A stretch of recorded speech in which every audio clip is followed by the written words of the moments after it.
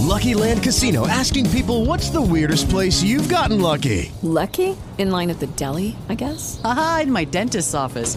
More than once, actually. Do I have to say? Yes, you do. In the car before my kids' PTA meeting. Really? Yes. Excuse me, what's the weirdest place you've gotten lucky? I never win and tell. Well, there you have it. You can get lucky anywhere, playing at LuckyLandSlots.com. Play for free right now. Are you feeling lucky? No purchase necessary. Void where prohibited by law. 18+. Terms and conditions apply. See website for details. Experience the best in relaxation and entertainment with Sol Good streaming at solgood.org. Our extensive library features hundreds of audiobooks, thousands of short stories, original podcasts, and popular sounds for sleep, meditation, and relaxation, all ad-free.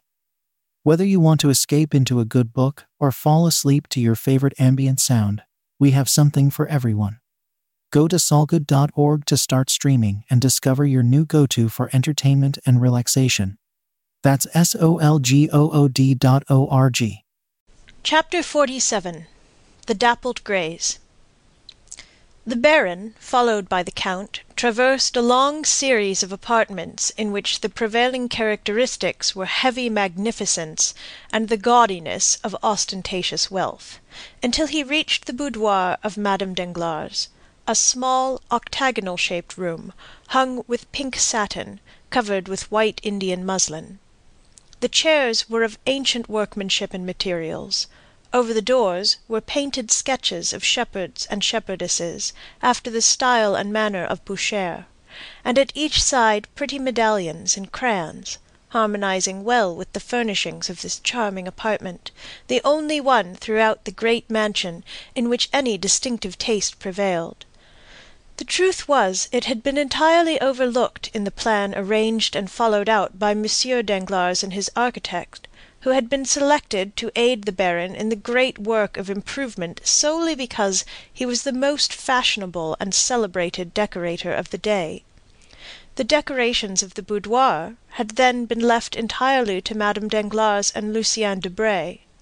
Monsieur Danglars, however, while possessing a great admiration for the antique, as it was understood during the time of the Directory, entertained the most sovereign contempt for the simple elegance of his wife's favourite sitting-room, where, by the way, he was never permitted to intrude, unless, indeed, he excused his own appearance by ushering in some more agreeable visitor than himself, and even then he had rather the air and manner of a person who was himself introduced, than that of being the presenter of another, his reception being cordial and frigid, in proportion as the person who accompanied him chanced to please or displease the Baroness.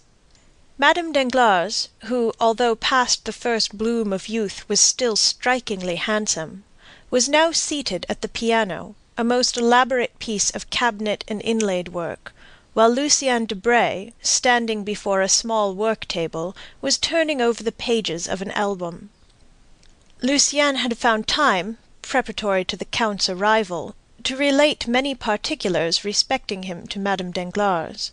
It will be remembered that Monte Cristo had made a lively impression on the minds of all the party assembled at the breakfast given by Albert de Morcerf, and although Debray was not in the habit of yielding to such feelings, he had never been able to shake off the powerful influence excited in his mind by the impressive look and manner of the Count.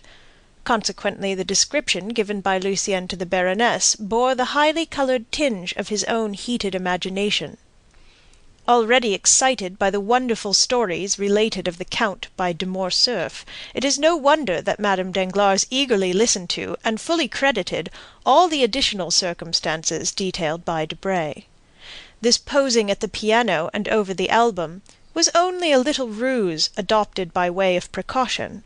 A most gracious welcome and unusual smile were bestowed on Monsieur Danglars. The Count, in return for his gentlemanly bow, received a formal though graceful curtsy, while Lucien exchanged with the Count a sort of distant recognition, and with Danglars a free and easy nod.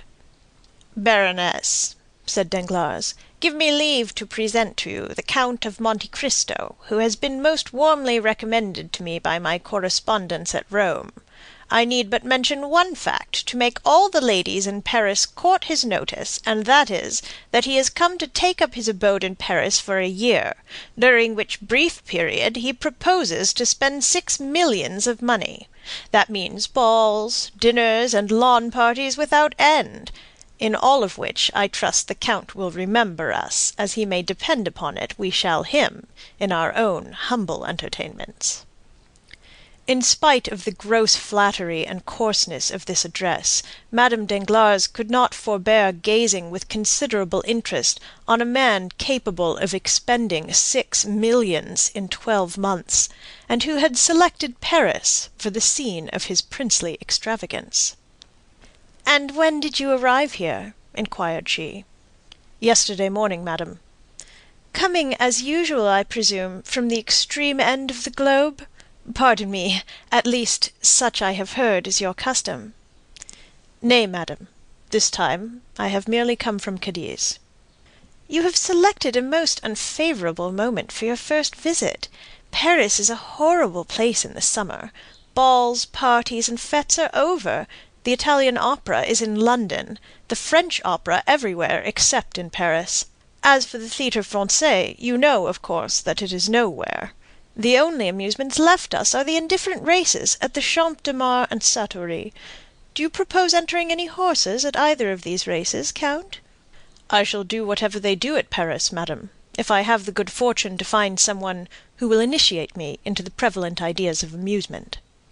"Are you fond of horses, Count?" "I have passed a considerable part of my life in the East, madam, and you are doubtless aware that the Orientals value only 2 things, the fine breeding of their horses and the beauty of their women." "Nay, Count," said the Baroness, "it would have been somewhat more gallant to have placed the ladies first."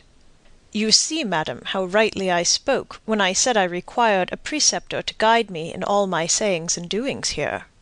At this instant the favourite attendant of Madame Danglars entered the boudoir, approached her mistress, and spoke some words in an undertone.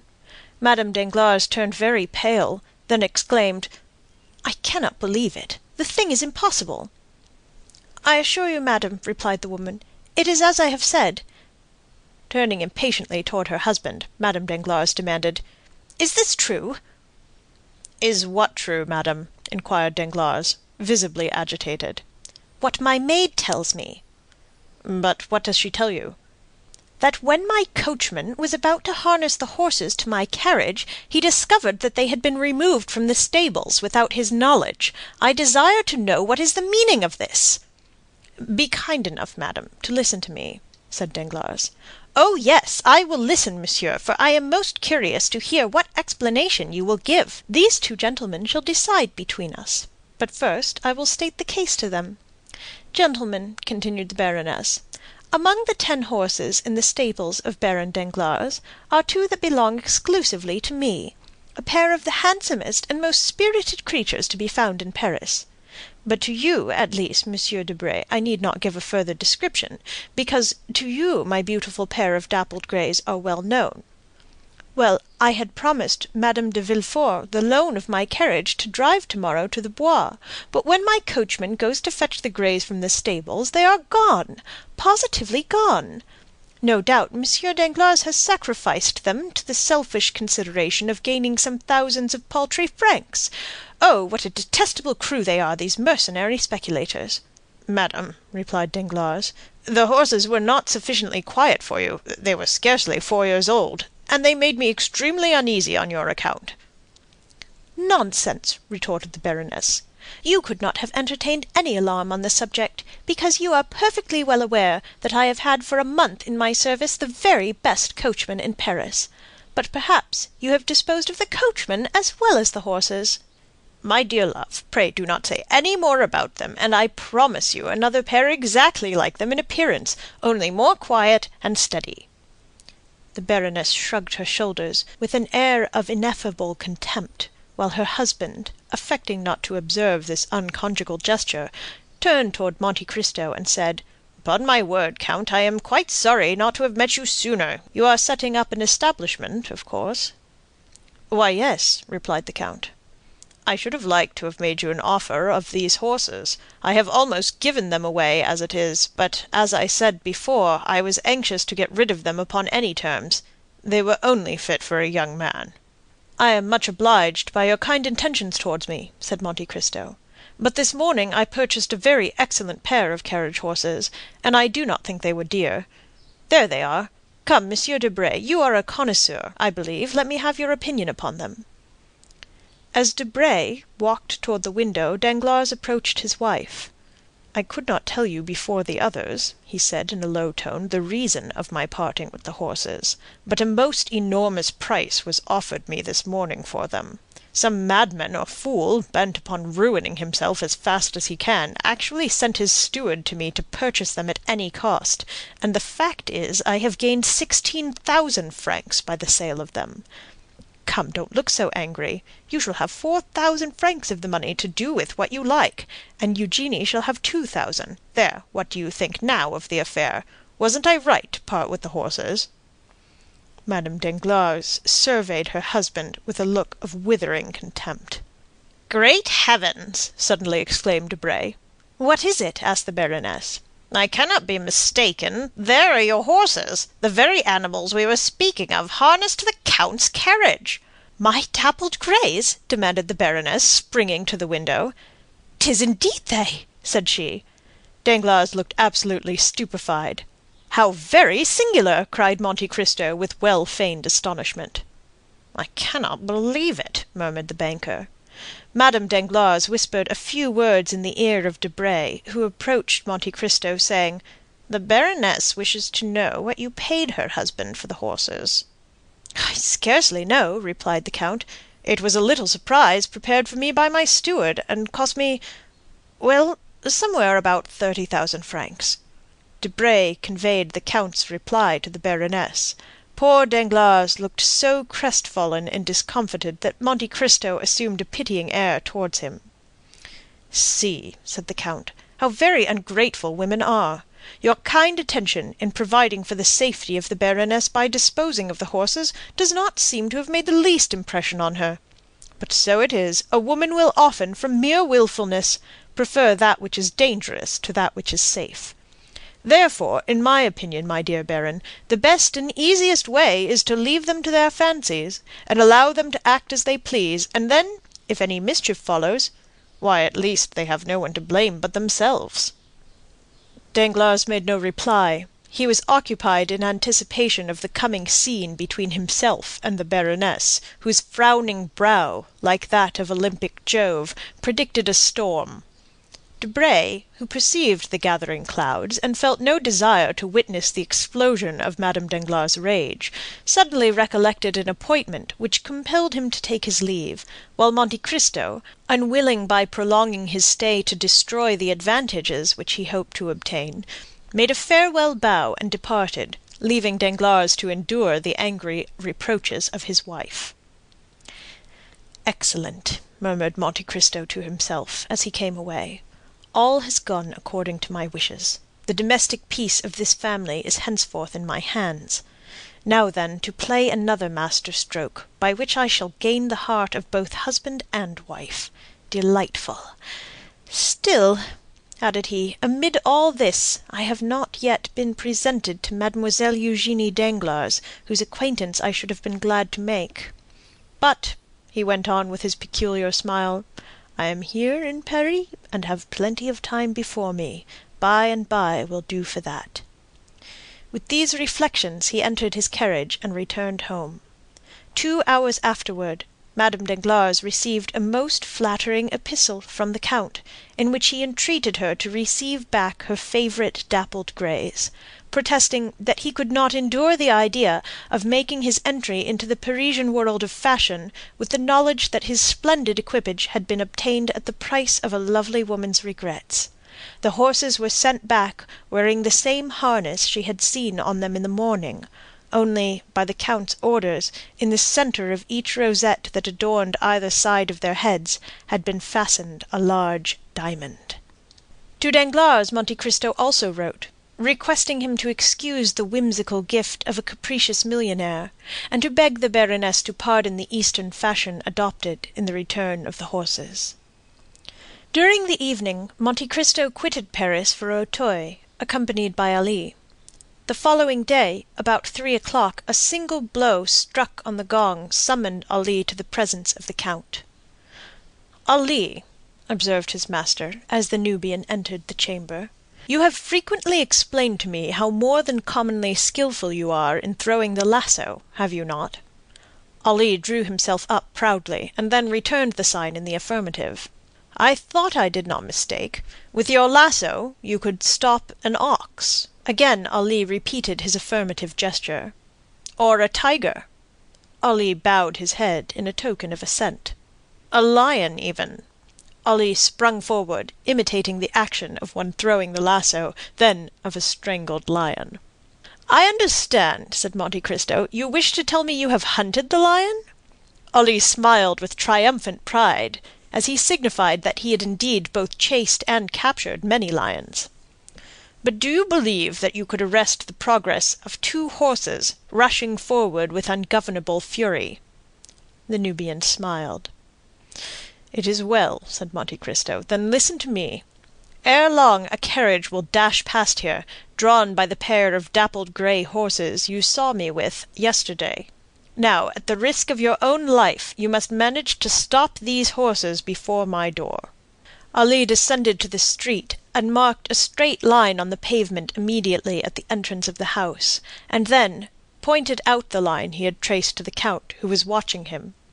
The Count patted him gently on the shoulder, his usual mode of praising Ali, who, pleased and gratified with the commission assigned him, walked calmly towards a projecting stone forming an angle of the street and house, began to smoke his chibouque, while Monte Cristo re-entered his dwelling, perfectly assured of the success of his plan. Still, as 5 o'clock approached, and the carriage was momentarily expected by the Count, the indication of more than common impatience and uneasiness might be observed in his manner.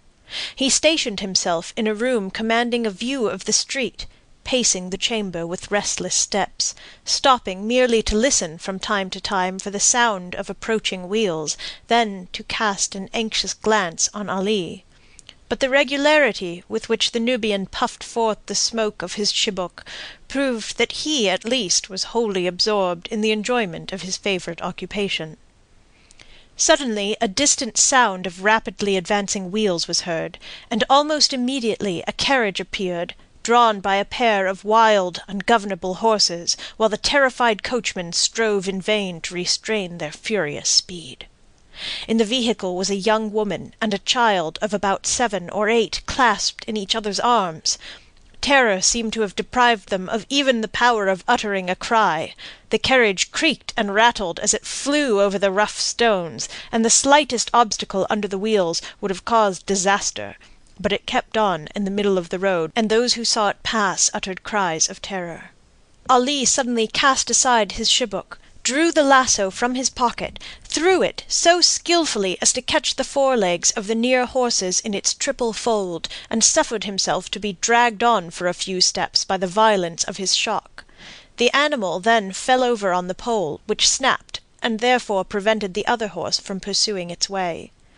Gladly availing himself of this opportunity, the coachman leaped from his box, but Ali had promptly seized the nostrils of the second horse and held them in his iron grasp, till the beast, snorting with pain, sunk beside his companion.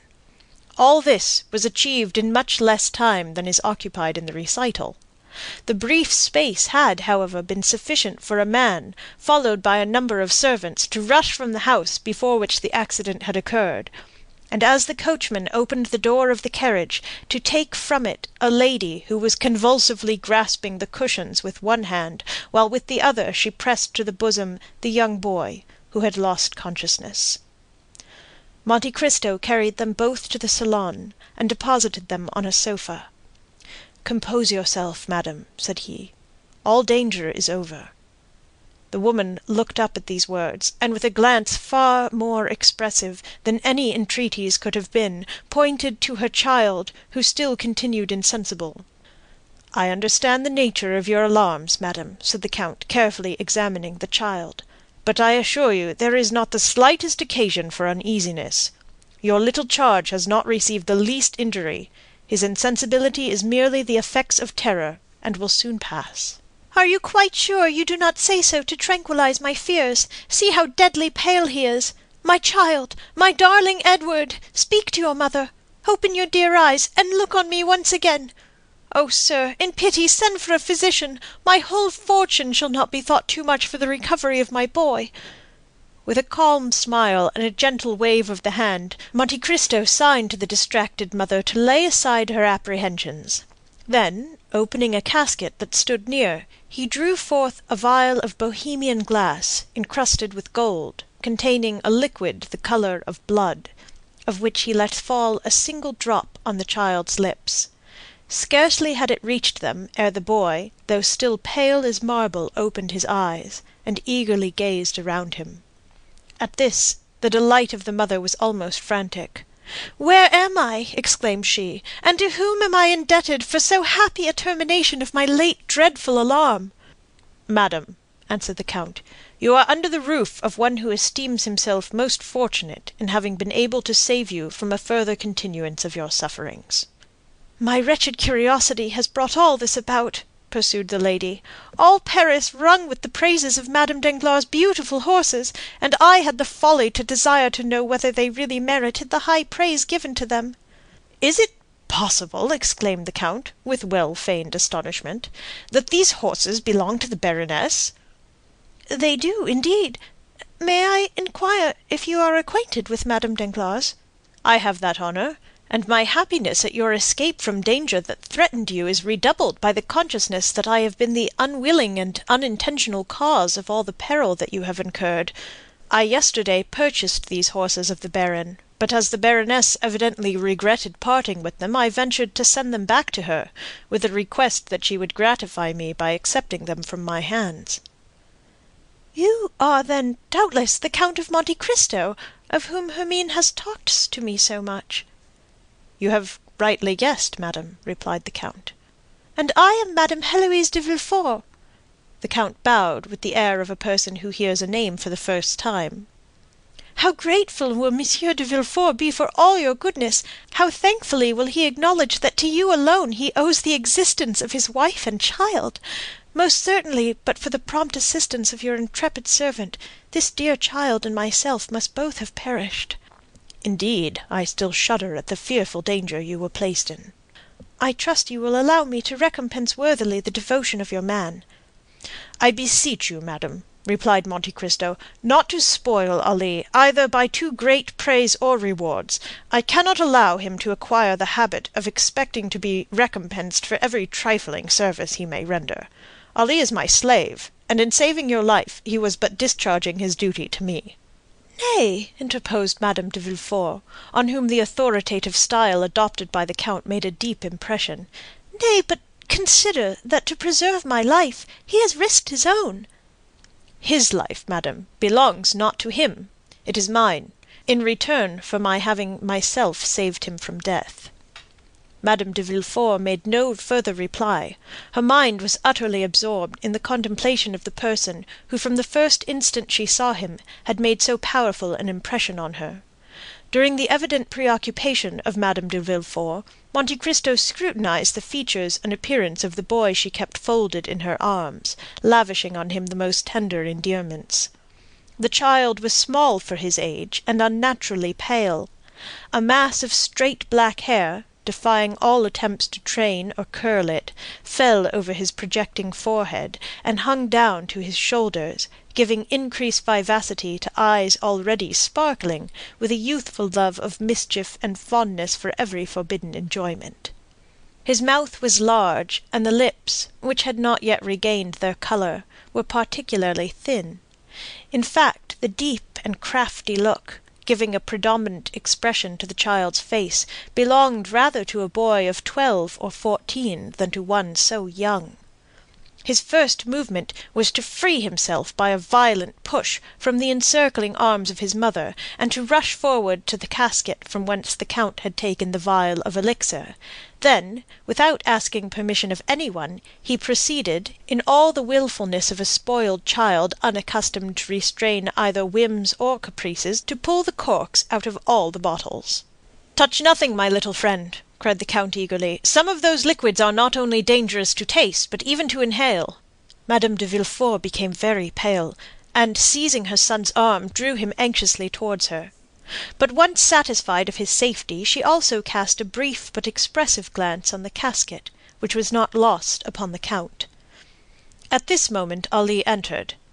At sight of him, Madame de Villefort uttered an exclamation of pleasure, and holding the child still closer towards her, she said, "Edward, dearest, do you see that good man? He has shown very great courage and resolution, for he exposed his own life to stop the horses that were running away with us, and would certainly have dashed the carriage to pieces.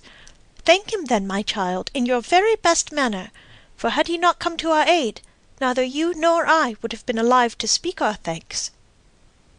The child stuck out his lips, and turned away his head in a disdainful manner, saying, "He's too ugly."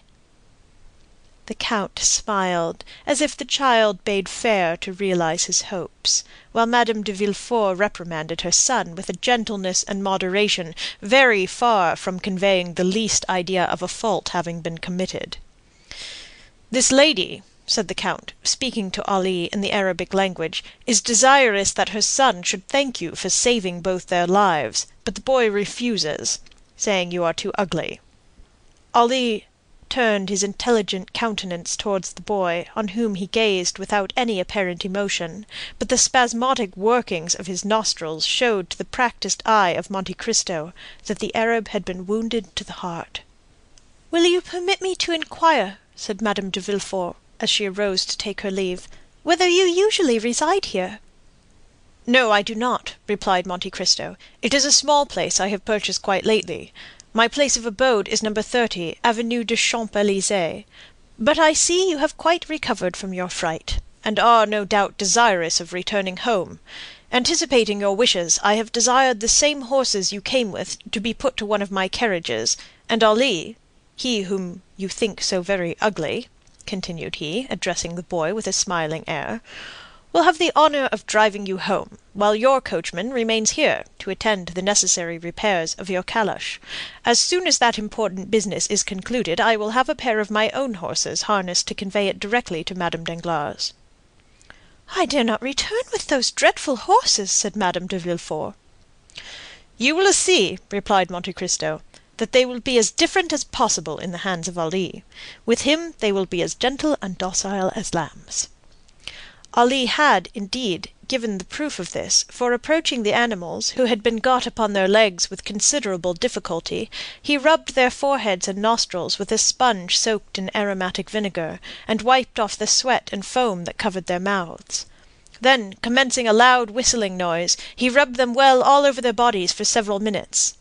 Then, undisturbed by the noisy crowd collected round the broken carriage, Ali quietly harnessed the pacified animals to the Count's chariot, took the reins in his hands, and mounted the box, when to the utter astonishment of those who had witnessed the ungovernable spirit and maddened speed of the same horses, he was actually compelled to apply his whip in no very gentle manner before he could induce them to start, and even then all that could be obtained from the celebrated dappled greys, now changed into a couple of dull, sluggish, stupid brutes, was a slow pottering pace, kept up with so much difficulty that Madame de Villefort was more than 2 hours returning to her residence in the Faubourg Saint-Honoré. Scarcely had the first congratulations upon her marvellous escape been gone through when she wrote the following letter to Madame Danglars. "Dear Hermine, I have just had a wonderful escape from the most imminent danger, and I owe my safety to the very Count of Monte Cristo we were talking about yesterday, but whom I little expected to see today. I remember how unmercifully I laughed at what I considered your eulogistic and exaggerated praises of him. but I have now ample cause to admit that your enthusiastic description of this wonderful man fell far short of his merits. Your horses got as far as Ranelagh, when they darted forward like mad things, and galloped away at so fearful a rate that there seemed no other prospect for myself and my poor Edward but that of being dashed to pieces against the first object that impeded their progress, when a strange-looking man, an Arab, a Negro, or a Nubian, at least a black of some nation or other, at a signal from the Count, whose domestic he is, suddenly seized and stopped the infuriated animals, even at the risk of being trampled to death himself. And certainly he must have had a most wonderful escape. The Count then hastened to us, and took us into his house, where he speedily recalled my poor Edward to life. He sent us home in his own carriage. Yours will be returned to you to-morrow. You will find your horses in bad condition from the results of this accident. They seem thoroughly stupefied, as if sulky and vexed at having been conquered by man. The Count, however, has commissioned me to assure you that 2 or 3 days' rest, with plenty of barley for their sole food during that time, will bring them back to as fine, that is, as terrifying, a condition as they were in yesterday. Adieu! I cannot return you many thanks for the drive of yesterday, but after all I ought not to blame you for the misconduct of your horses, more especially as it procured me the pleasure of an introduction to the Count of Monte Cristo, and certainly that illustrious personage, apart from the millions he is said to be very anxious to dispose of, seemed to me one of those curiously interesting problems I, for one, delight in solving at any risk, even if it were to necessitate another drive to the Bois behind your horses. Edward endured the accident with miraculous courage. He did not utter a single cry, but fell lifeless into my arms, nor did a tear fall from his eyes after it was over. I doubt not you will consider these praises the result of blind maternal affection, but there is a soul of iron in that delicate, fragile body. Valentine sends many affectionate remembrances to your dear Eugenie. I embrace you with all my heart. Heloise de Villefort. P.S. Please do pray contrive some means for me to meet the Count of Monte Cristo at your house. I must and will see him again. I have just made Monsieur de Villefort promise to call on him, and I hope the visit will be returned. That night the adventure at Auteuil was talked of everywhere. Albert related it to his mother, Chateau Renaud related it at the Jockey Club, and Debray detailed it at length in the salons of the minister. Even Beauchamp accorded 20 lines in his journal to the relation of the Count's courage and gallantry, thereby celebrating him as the greatest hero of the day in the eyes of all the feminine members of the aristocracy.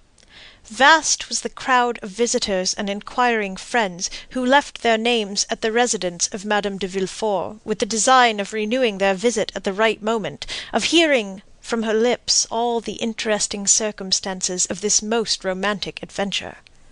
As for Monsieur de Villefort, he fulfilled the predictions of Heloise to the letter, donned his dress suit, drew on a pair of white gloves, ordered the servants to attend the carriage dressed in their full livery, and drove that same night to number 30 in the Avenue des Champs-Élysées. End of chapter 47. Lucky Land Casino, asking people, what's the weirdest place you've gotten lucky? Lucky? In line at the deli, I guess? Aha, in my dentist's office. More than once, actually. Do I have to say? Yes, you do. In the car before my kids' PTA meeting. Really? Yes. Excuse me, what's the weirdest place you've gotten lucky? I never win and tell. Well, there you have it. You can get lucky anywhere, playing at LuckyLandSlots.com. Play for free right now. Are you feeling lucky? No purchase necessary. Void where prohibited by law. 18+. Terms and conditions apply. See website for details. Enrich your mind with sounds of knowledge from SoulGoodBooks.com. Unlock access to a vast library of ad-free audiobooks for only $10 a month. Listen, learn, and grow at SoulGoodBooks.com.